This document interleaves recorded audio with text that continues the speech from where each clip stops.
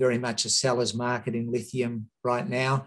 Whilst it would be good to ink an offtake agreement, I think that it's more important to ink a good one, one that's solid, binding, bankable, and with the right sort of people. Welcome back to Rockstock Channel, and thanks for checking in. Before we launch into the interview, we'd like to thank all our Patreon sponsors. And for those of you who are new, share a bit about us. RK Equity is an advisory firm run by Rodney Hooper and me, Howard Klein. We are exclusively focused on raising awareness about companies producing or developing the next generation critical raw materials that are powering Tesla's EV battery energy transition. Please register your email at rkequity.com and follow Rodney and me on LinkedIn and Twitter. Please also subscribe to this channel, Rockstock Channel on YouTube, as well as Lithium Ion Rocks on SoundCloud for our podcasts. Please note, Rodney and me are not financial advisors or broker-dealers. Nothing you hear in this video is investment advice. Please do your own research and read the disclaimer at the end of this video or on our website. Thanks again for the support, and let's get into the video.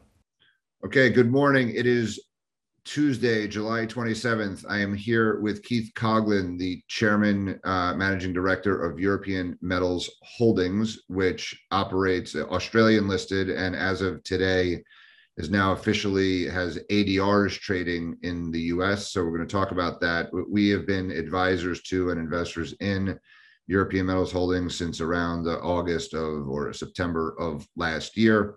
I have my Mr. Market scoreboard in front of me, which shows European Metal Holding kind of in the middle of the pack here of advanced development exploration.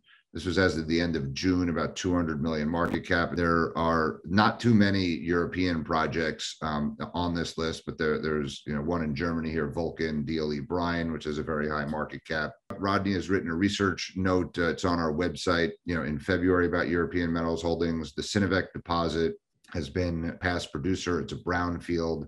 Keith, you started and have been involved with this company since 2013. There is a very large historic tin resource there, and it's a historic tin mine. And there was a very large but non-compliant resource for lithium as well, just at a stage when lithium was beginning to get a little interesting.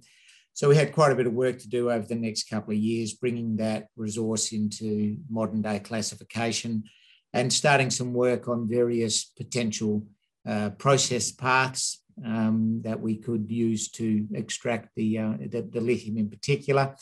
So it's been an interesting journey, quite a long journey, but I think it's gone by quite quickly.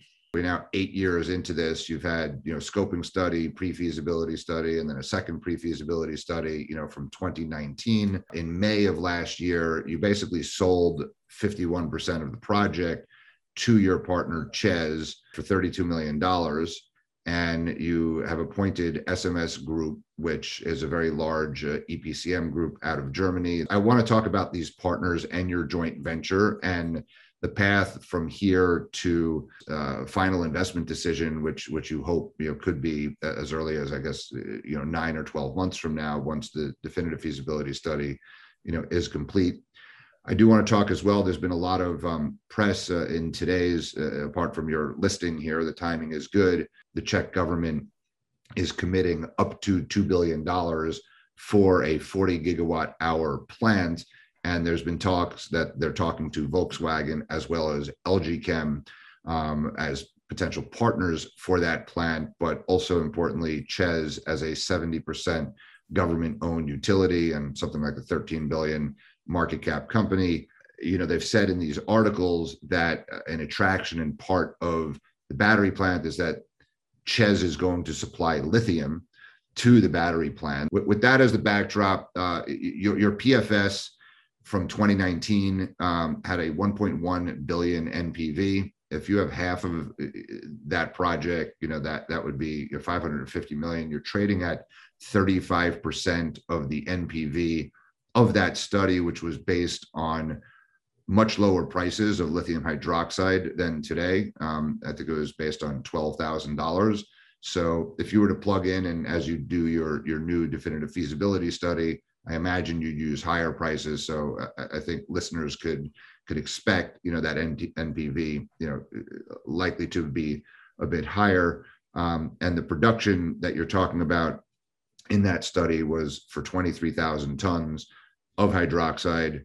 But you believe that there's scope potentially to to double that? We're feeling in a pretty good position at the moment. Obviously, the macro for lithium globally is very strong. And I don't think anywhere in the world is it as strong as it is in Europe. If you look at the project where it sits, the number of battery factories being built around it, the number of vehicles that are built within 500 kilometres of the project, I think is in the vicinity of 6 million per year.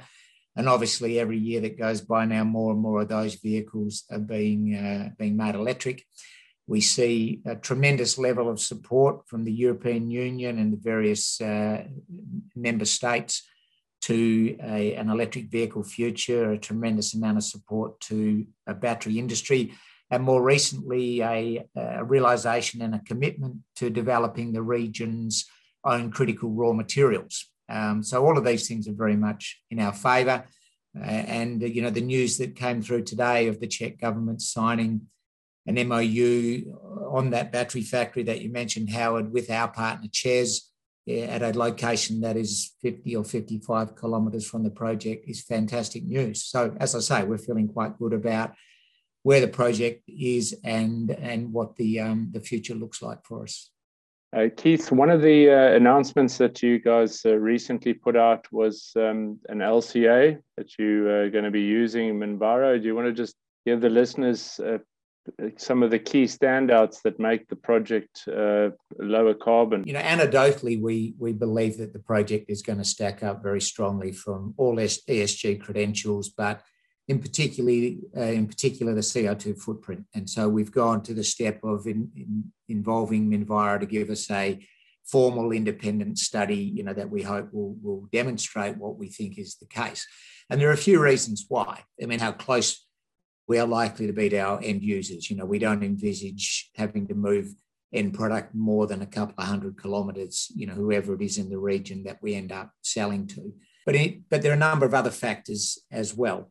Re-entering a historic underground mine is obviously considerably better from ESG perspective than trying to break new ground, particularly if it were an open pit that you were trying to permit. So all of those things are positive. Specifically, CO2 energy consumption. If you look at producing battery-grade chemicals from zimbaldite, the mica host rock that we have, versus spodumene, for example, it's a significantly lower cost operation. To begin with spodumene, you have to calcine it at a very high temperature, then cool it down, add a lot of acid, and then have a second stage roast at a moderate temperature, compared with our process, which is a single stage mid-temperature roast. So you have a significant energy saving, which not only helps us from our cost point of view, but also obviously is beneficial from an emissions perspective as well. Yes, we also recover significant levels of the lithium in our most recent tests, up to 92%. So you're mining less rock effectively to get the same amount of lithium, or you're getting more lithium from the same amount of rock. And all of these things help, as I said, not only the economics of the project, but also the emissions profile, the CO2 footprint. And that's why we're going down the path of having Minvaro prepare this formal study for us so we can demonstrate that officially, formally, and in an independent sense. What's the sort of timing on that, Keith? We were promised the third quarter of this year, so at some stage in the next 2 months, I suppose, Rodney. Okay, excellent. One of the things that's key with projects always is, when you give away the crown jewels. At the moment, you guys haven't signed any offtakes. Obviously, the talk of the battery plant will impact that. But if one were to, think about it and look at it from EMH's perspective, can you give us an idea of what the ideal partner would look like in terms of, possibly capital and volumes taken and so on, duration? Yeah, and this again, I don't think it's necessarily a straightforward response. I think firstly, it would be partners as opposed to partner. I think it would be prudent to have more than one offtake partner. I could envisage having 3 or 4, and potentially with different types of deals, different types of arrangements, depending on when those offtake agreements were set. Good to have a cornerstone, obviously vital for funding a lithium project to have a bankable offtake agreement.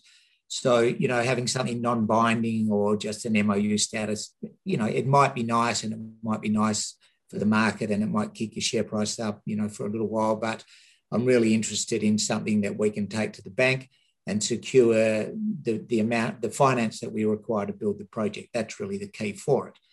From that point of view, an off-taker who brings money to the table is obviously preferable, whether that's the form of an investment or whether that's in the form of a prepayment on offtake, doesn't really matter. I think it's preferable, but I don't think it's vital. I think if you have the right bankable offtake partner, then the funding will come. The way the lithium market is right now, I think the funding is there if you have the right project and you can demonstrate that you have that right offtake partner. And the EU has committed significant funds to the green energy revolution, some 550 billion euros, so not small money. And there is a strong push to get projects like ours into production. So I optimistically feel that we will receive some sort of benefits out of the EU system by way of potential grants, by way of what you might call soft debt, export credit finance, this sort of thing. And so I think we'll be in a very good funding position relative to other projects because of those sorts of things.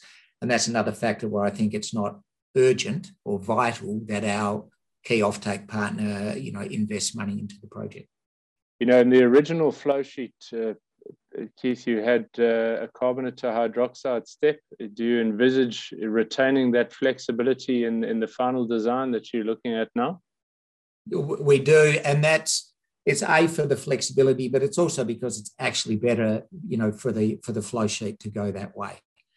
It's just a quirk of the mica of the ore that we have, but it's beneficial to us to go that way from a metallurgical point of view.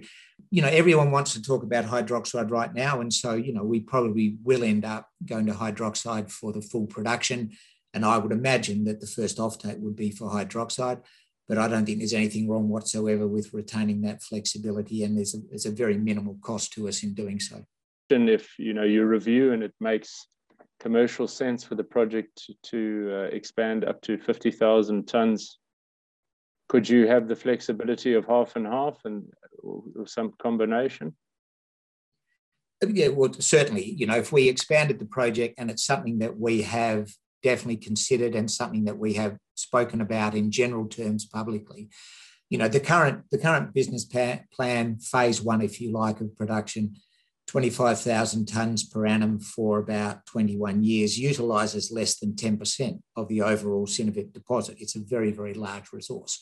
So clearly, looking at expanding that is important to us, and we have begun that work, and I think it's something we'll be able to talk about publicly before terribly long. When we centred on that original business plan, there were a couple of factors involved. Firstly, 25,000 tonnes seemed like a good level for a new entrant to the market. This is a few years ago, and the market was a little different than it is now. And the demand, was a little different than it is now. We all hope that the demand would grow as it has, but clearly I think it's exceeded most people's expectations. So that was one factor.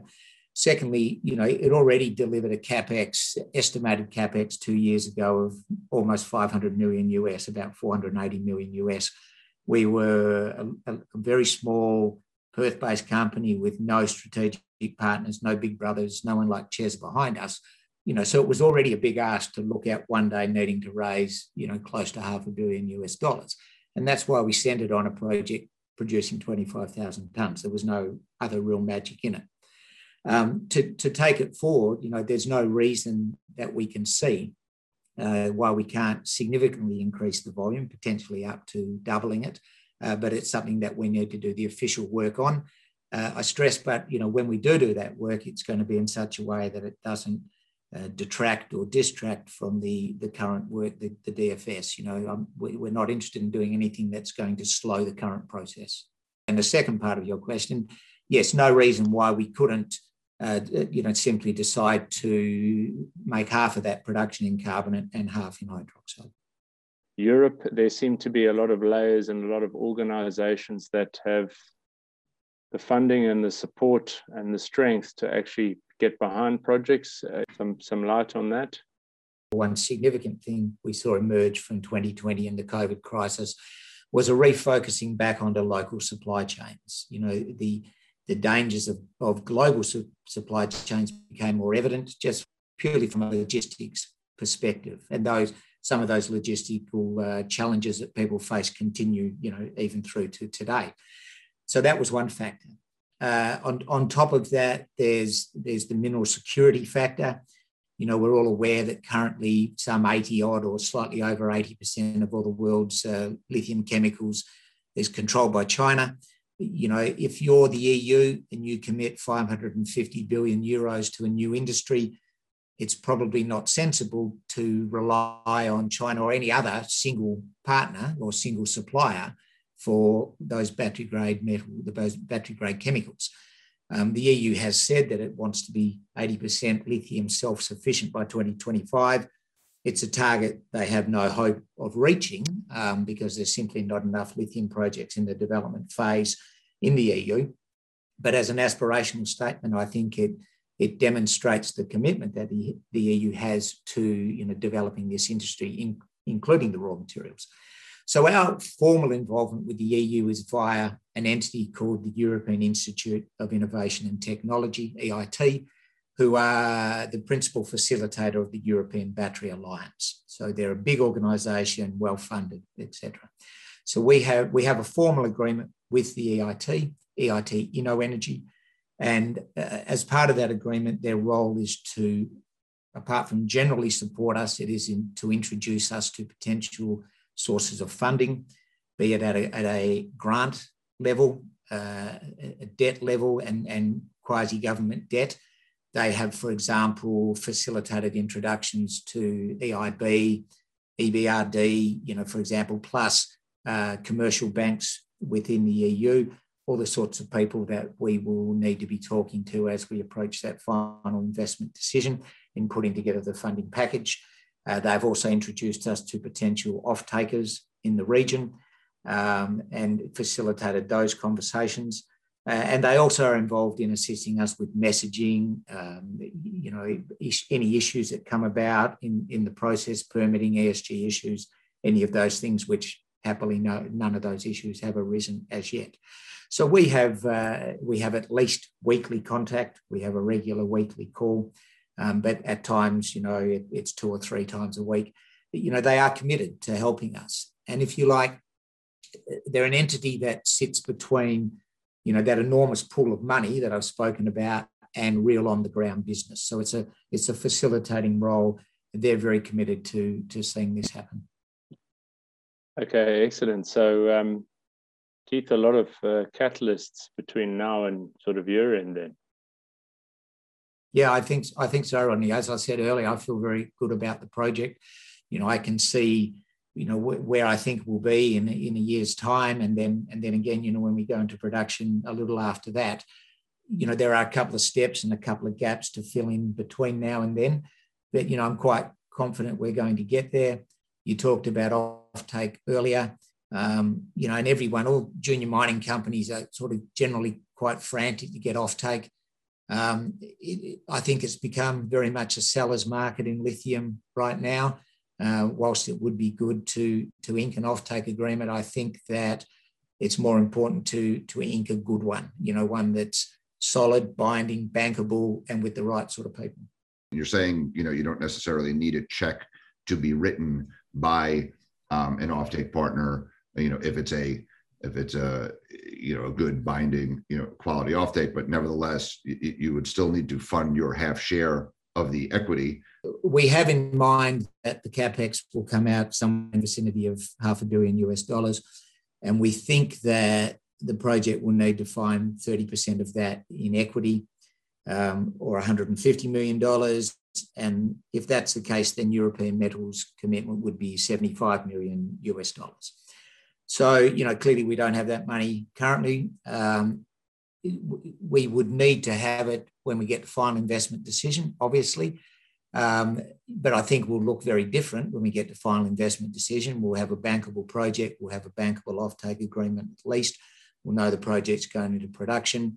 I think the lithium price will be higher than it is today. So there are a number of reasons to think that, you know, our share price might better reflect our share of the NPV. We have seen other lithium companies who have had significant share price reactions to, for example, offtake agreements, and taken advantage of that share price reaction to raise money at that point in time. You know, we have listed our ADR today, as you mentioned, Howard, having access to, or potential access to, that, you know, the pool of funds that would now be able to invest into the company if we were to seek to raise money, you know, in the US. Building out this project, if you could talk about SMS, in addition to the, you know, the minority protections, you know, in your joint venture agreement with CHES, you know, you need to build a team, right? And you need to realize this project. You know, what are kind of more medium, long-term aspirations, you know, potentially beyond this project, or is this something that, you know, I guess over time might become 100% owned by CHES, or you know, some other partner, you know, may take over? When we entered into the relationship, you know, we're a very small company on the other side of the world, entering into a JV with, you know, as a minority with a partner in their own country, you know, majority owned by the Czech government. We reflected, you know, that imbalance, if you like, by way of a very strong and protective shareholders agreement that formed the basis of the transaction. You know, you talked about, you know, could CHES end up with 100% of the project? That's possible, but it is something that is stipulated in that shareholders agreement. It's very clearly set out, and it has nothing to do with, you know, our market capitalisation or where our shares are trading. So, you know, we feel comfortable with our position as a minority shareholder in this project. I also have to say that CHES has been nothing but a pleasure to work with since day one. You know, we signed the agreement on the verge of Europe shutting down for COVID.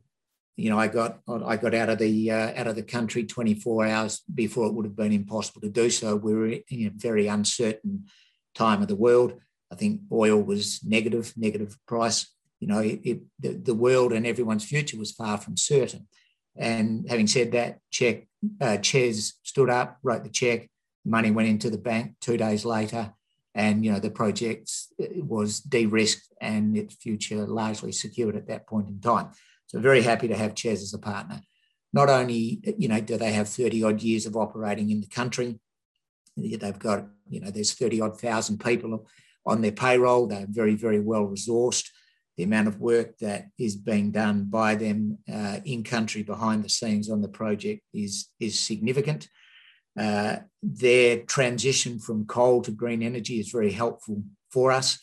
The location, or the proposed location of the gigafactory that we spoke about earlier, is a historic CHES power station town, you know, that they'll be looking to transform from an old coal-fired power station to, you know, to the country or the region's first lithium-ion battery gigafactory. You know, they own all of the EV charging stations throughout the Czech Republic. They are a shareholder in the largest European onshore wind farm, for example. So the green energy credentials are very strong, and getting more so, you know, as time rolls by. They're fully committed to green energy and going forward. In terms of where we want to be going forward, you know, we think there's a great deal of value to realise from this project. You know, you're talking about the NPV where it currently sits at $1.1 billion US after tax from the last PFS. I fully expect that number to go up significantly with the DFS for the reasons you mentioned. You know, lithium hydroxide is considerably higher than $12,000 a tonne now. We used a tin price at the time of $22,500, and I think it was $35,000 or $36,000 today. You know, so there are considerable reasons to think that we're going to see better economics on the project, and that's just on the phase one. You know, if we do go to this phase two, as we're hoping and expecting to do, I think that, you know, that's going to be significantly enhancing of the NPV, the whole value of the project. So, you know, there's no reason why we would think to be hanging up the for sale sign at any time in the short term, Howard. Okay, and then could you just describe just building a team? I mean, you've been sitting in Perth for all throughout COVID. There's a team advancing kind of a DFS, but come financial investment decision, you need to build a team. Ches is not in the lithium business. You're not in the lithium business. SMS is a 4 billion euro revenue. They're in the steel industry. And why don't you describe, SMS and the nature of, their contract? Again, in particular, it was unique that I've ever seen that they're giving you a lithium hydroxide product quality guarantee, right? Which is really critically important in battery quality. Not everyone can make that grade, and they're guaranteeing, the cost. So are a large member, are they going to be outsourced?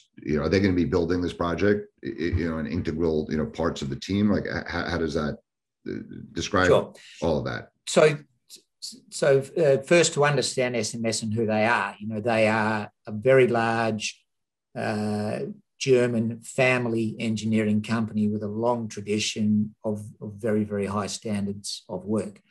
They also very well connected into the German finance industry. If you look at a number of projects for public companies that they've been involved in the past, you mentioned Neometals, for example, but you could look at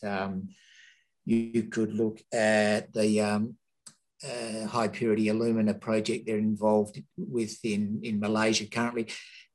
Quite often when they get involved in these projects, you see German government money following, or German bank money following, KfW, for example, et cetera, et cetera. So very well connected at that end of the European finance system. They're very good at, what you might call complex process flow sheets, very, very exacting in what they do. So it's important to understand that, in giving the guarantees that they've given us, SMS took nearly 8 months of their own due diligence on us and on the project before, they agreed to be the lead engineer for the DFS, which might give you some understanding of, how much of their own work they've done at their own cost too. So they will deliver to us at the end of the DFS a lump sum fixed price turnkey EPC contract, and it will carry process guarantees and product specification guarantees. And as you say, that is obviously very, very important. Will they build the project? Well, they will obviously be in a good position, having done the put together the EPC contract, but the contract that they currently have doesn't include, building the project. But, clearly they're going to be in the box seat to do that.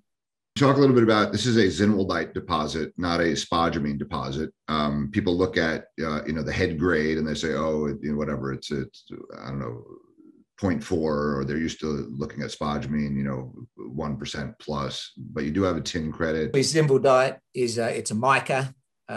It's a little like lepidolite, which might be another lithium-bearing mica that people are aware of. One of the keys for us, it's paramagnetic. And so we can remove the tin and tungsten right up front, straight after the feed cab, with wet magnetic separation. And immediately that beneficiates the lithium grade in the con. So it goes up to nearly 3% with that one single step. And that single step is obviously not a cost to us. It's a profit center because we get the tin con and the tungsten out of that. So that's the first thing to understand.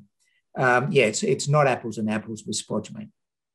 But there's pluses and minuses, and the pluses for the mica, more than offset from a cost point of view. The other thing to understand is that the mineralisation is it's very broad throughout the entire ore body. We're not chasing narrow veins of mineralisation. It will be a bulk underground mine. So we'll be taking out large amounts of rock, all of which are mineralised. If you look in our presentation, there's a cross section there, and it shows numerous drill holes we have that have continuous lithium and tin mineralisation over 200, 250, 300 metres of continuous mineralisation. So that means a great deal of what we pull out of the ground pay to it. So this is another significant advantage. I mentioned earlier the differences from a processing point of view with zimbaldite as well. And, those are the factors that I've mentioned that mean that despite a lower head grade, that we can produce battery-grade lithium hydroxide ore carbonate from the deposit, from the ore in the bottom half of the global cost curve, probably one of the lowest hard rock cost producers globally when we get there, for all of those reasons. What's the path to permitting? So we're expecting within the next 2 weeks, I believe, the feedback from the Czech Ministry on the environmental impact assessment that we submitted 2 months ago. The turnaround time was designated to be 2 months, so we're about due for that, which will give some ideas of whether they see any issues from an EIA perspective. Interestingly, that submission was accompanied by an independent study under the Natura 2000 EU initiative, a very positive, glowing report from that independent consultant. We don't see any environmental issues. We've been running baseline studies for nearly 3 years now. We've been doing behind the scenes environmental work for at least that long leading into this process. So it's not something that's just happened recently. I mentioned earlier that, we're seeking to re-enter a historic underground mine. So clearly the permitting issues there are significantly less than it would be if we were breaking new ground, if we were trying to dig an open pit, for example. Apart from that, we have CHES as our partner. CHES have been mining operating in the country for 30 years. They know the permitting process inside out, and they know what has to be done, what boxes need to be ticked, et cetera. And, the indication that they've gone to an MOU with the Czech government on a gigafactory just up the road is probably indicative of their level of confidence with regards to permitting for Synovets. And they're saying specifically they're going to supply lithium to that battery plant. So I think and as far as I'm aware, they don't have any other lithium to supply.